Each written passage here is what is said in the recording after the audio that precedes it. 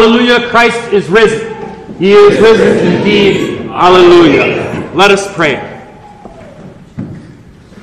Almighty God, who through the resurrection of thy Son did secure peace for our troubled conscience, grant unto us evermore this peace, that trusting in the merit of thy Son, we at length come unto the perfect peace of heaven, through the same Jesus Christ, thy Son, our Lord. Amen. If we receive the testimony of men, the testimony of God is greater.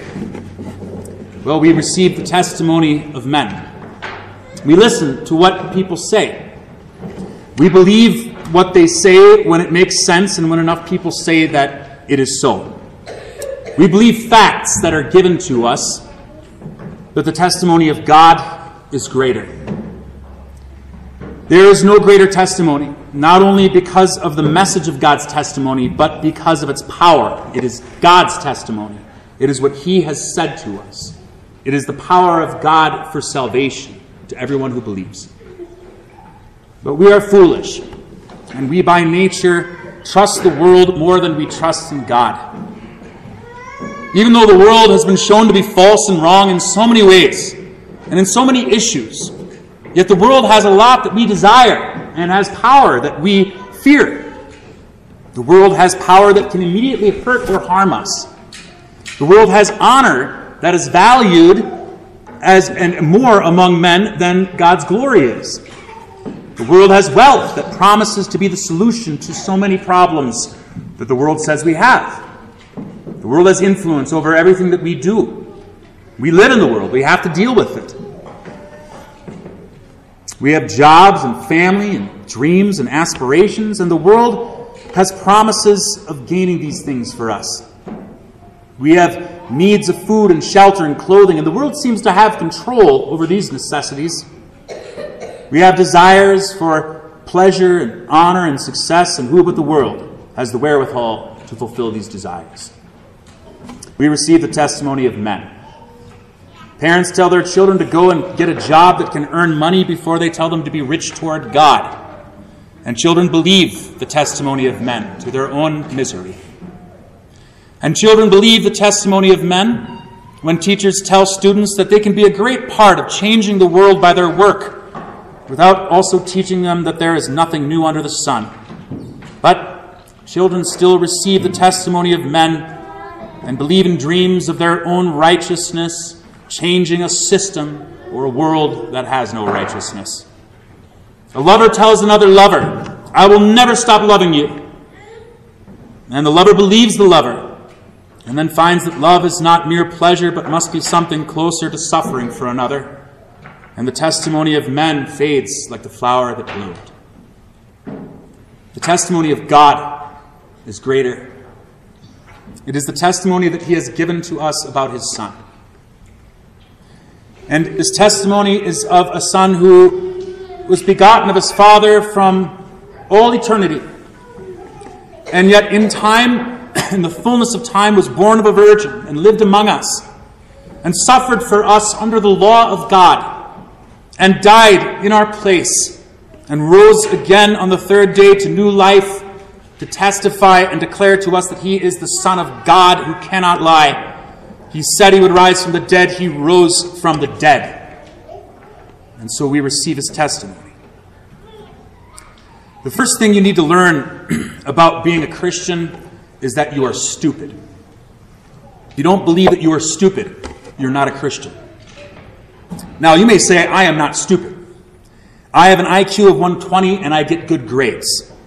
To any such objection, I reply with this question: who among Jesus' disciples was the smartest? Who knows? Who cares? But Thomas thought he was smarter than all the others. Thomas fulfills Solomon's proverb, "Do you see a man wise in his own eyes? There is more hope for a fool than for him." And remember how Solomon, the wisest man in the whole world, his wisdom is greater than anything that I've ever read in any natural philosopher. Go read Ecclesiastes and then take a philosophy class here at the University of Wyoming and ask yourself, which is better? Solomon showed himself a fool by giving in to his foreign wives and worshiping false gods he knew were false. The first thing you need to learn about being a Christian is that you're stupid. If that offends you, then you need to come to grips with your pride and self-reliance and ask yourself what you actually know. I saw a sign at a shop downtown yesterday evening. It said, "You are enough." It sounds like a nice thing to believe, but if you believe that, you cannot be a Christian. You must know that you are not enough, that your mind isn't enough, that the testimony of men and the testimony of your own heart are not enough. Thomas relied on his own senses. His own senses weren't enough to make him believe that Jesus was risen, when in fact Jesus was risen. I don't like people defending doubting Thomas, not because I think I'm better than he is, but because the same unbelief that dwelt in Thomas, that made him trust in his own seeing and touching and in the experience of his senses, that same unbelief dwells in my flesh, and it is my greatest enemy. It attacks everything good that is in my life. It isn't something to be excused. It is something I fight against every day, this doubt of Thomas. It is the opinion of the world. It is the authority that it rules by. If you want riches, then they must be what you see, or they must be in what you see or what you do or what you accomplish. If you want honor, it must be what you can see, what you can do, and what other people testify that you have. If you want happiness, it must be what the world says is happiness, what you can sense and feel. Unless I see in his hands the mark of the nails, and put my finger into the print of the nails, and put my hand into his side, I will not believe. If you want truth, then it must be what you can see and weigh with your own reason and senses. That is the enemy I fight, and you must fight it. You would be a Christian. If the only glory there is what the world offers, then all glory decays and fades. If the only wealth there is what the world offers, then wealth disappears, moth and rust destroy, and thieves break in and steal. If the only joy is what the world offers, then joy always turns to sorrow. And if the only life is the life that the world offers, then life is not very long, is it? That I have heard the testimony of God, the real God who made me and all of you, who created all the things I see out of nothing, who looked around and called it good. I have heard the testimony of God who saw man go astray from him and leave that eternal joy which he prepared for them. I have heard his testimony that there is a joy that comes after weeping endures for the night. That there are treasures in heaven that I cannot see, but they are real. That there is a glory that cannot die, because it is in the man who died and lives never more to die again. He is risen.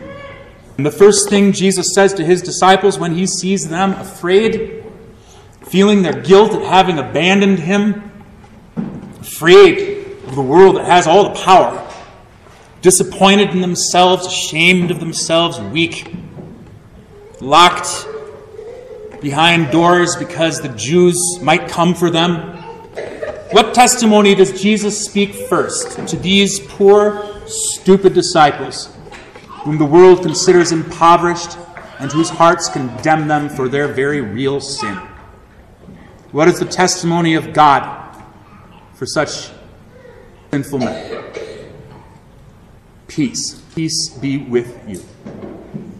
That is what Jesus speaks to his disciples, and that is the testimony that we need. If you go to the modern state of Israel, everyone says shalom, peace, just as a greeting, a common greeting. But it rings hollow in a land at war with its own inhabitants. Soldiers walking around with automatic rifles. Peace with the power of military might and money.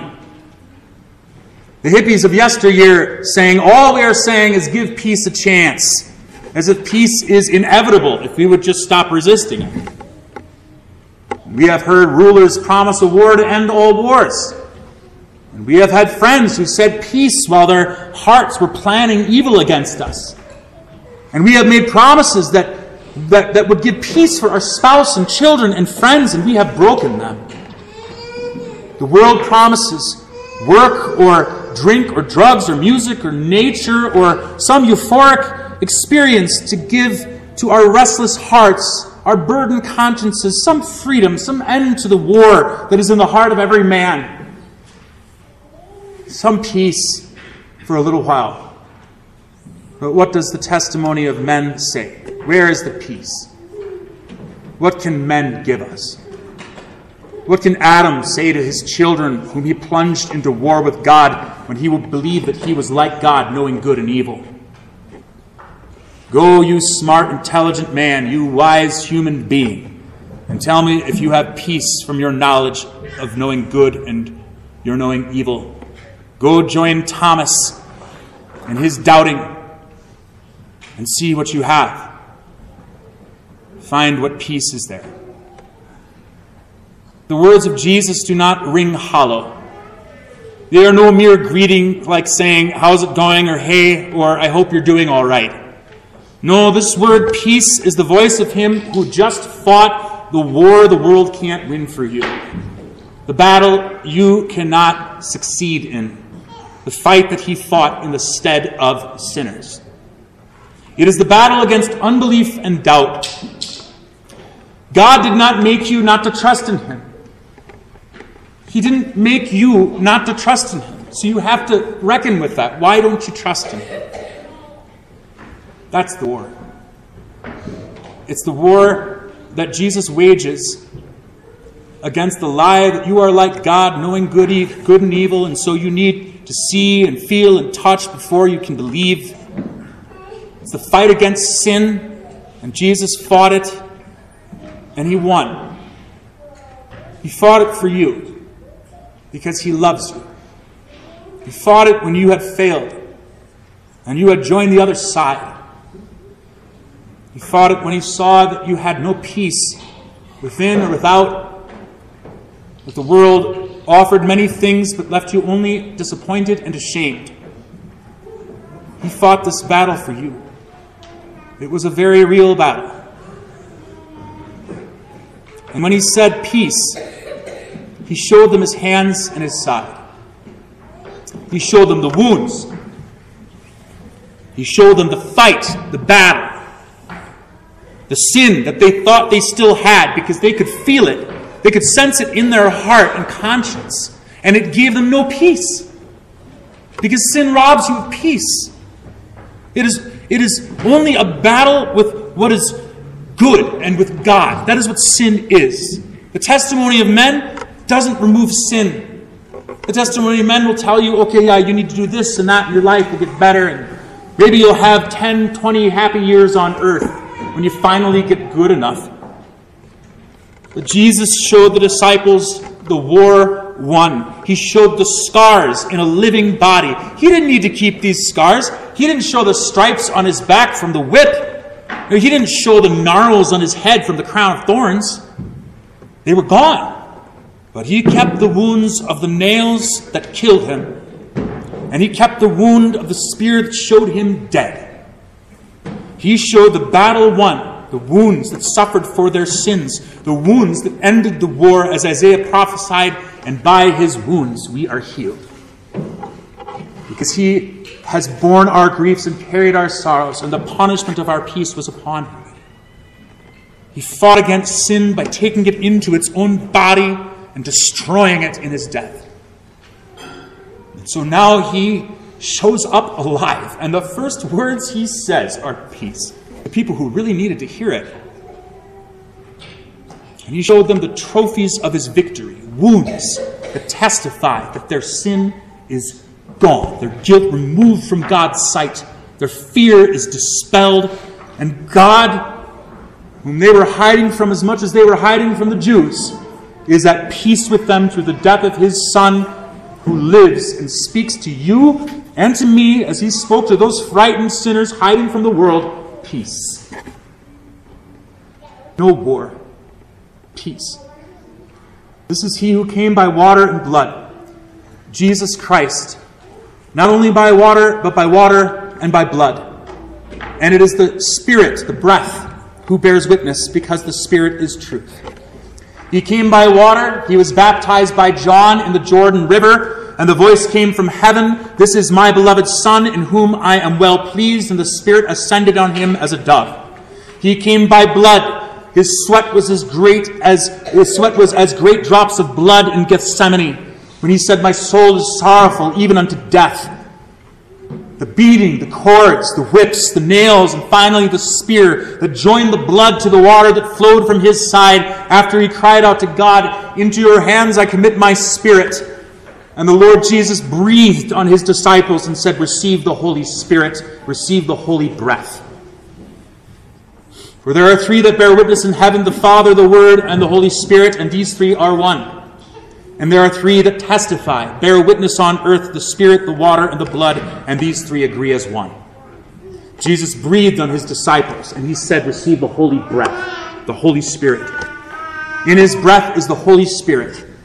And then he said, "Whosever sins you forgive, they are forgiven them." How is this? The Spirit testifies with the water that was poured on Christ, that tells you that God is pleased with Jesus and his life and death for you. And the Spirit testifies in the water of your baptism that tells you that Christ's death is yours. His peace is yours. And the Spirit testifies in the blood that Jesus poured out for you that is joined to the water, that sprinkles your conscience and makes it clean, and he says, "Peace." Do you not feel this peace in your heart? Well, then do not listen to the testimony of men. Listen to the minister who says what Jesus tells him to say, "As the Father sent Jesus, so Jesus has sent me to forgive the sins of repentant sinners." To you who know that you are stupid, that you have trusted in your senses and understanding, and in the testimony of men more than the testimony of God, Jesus speaks through the minister whom he has sent, "Your sins are forgiven." And this is just as valid and certain, even in heaven also, as if Christ your dear Lord spoke with you himself. He said, "Wherever two or three are gathered together in my name, there I am in the midst of you." And so he came and stood in the midst of them. And he stands in the midst of us today. And he speaks through a sinner, a lowly instrument. You do not need to see to know that this man with scars of death has overcome your death, that he is your Lord and God, the ruler over your sin, the one you sinned against, but here he stands in the midst of us, present as he promised, forgiving you through the lowly instrument of a sinful man like Thomas or Mark or any pastor he sends through his church. But come to church. Jesus is here. There are more than two or three gathered here. He is in the midst of us.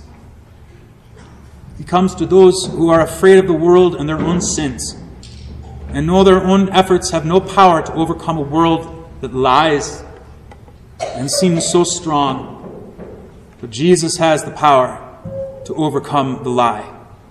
He has the power to win the war. He has the power to give you faith. He tells you, "In the world you will have tribulation, pain, and sorrow, but be of good courage. I have overcome the world." He has testimony that is greater than our hearts have when they condemn us, greater than the world that claims power that fades. He has testimony that tells poor lost sinners that they are forgiven and at peace with God. It is the greatest thing you could ever have. It is an interesting thing when you watch people die as they get older. The things that they used to talk about aren't important anymore.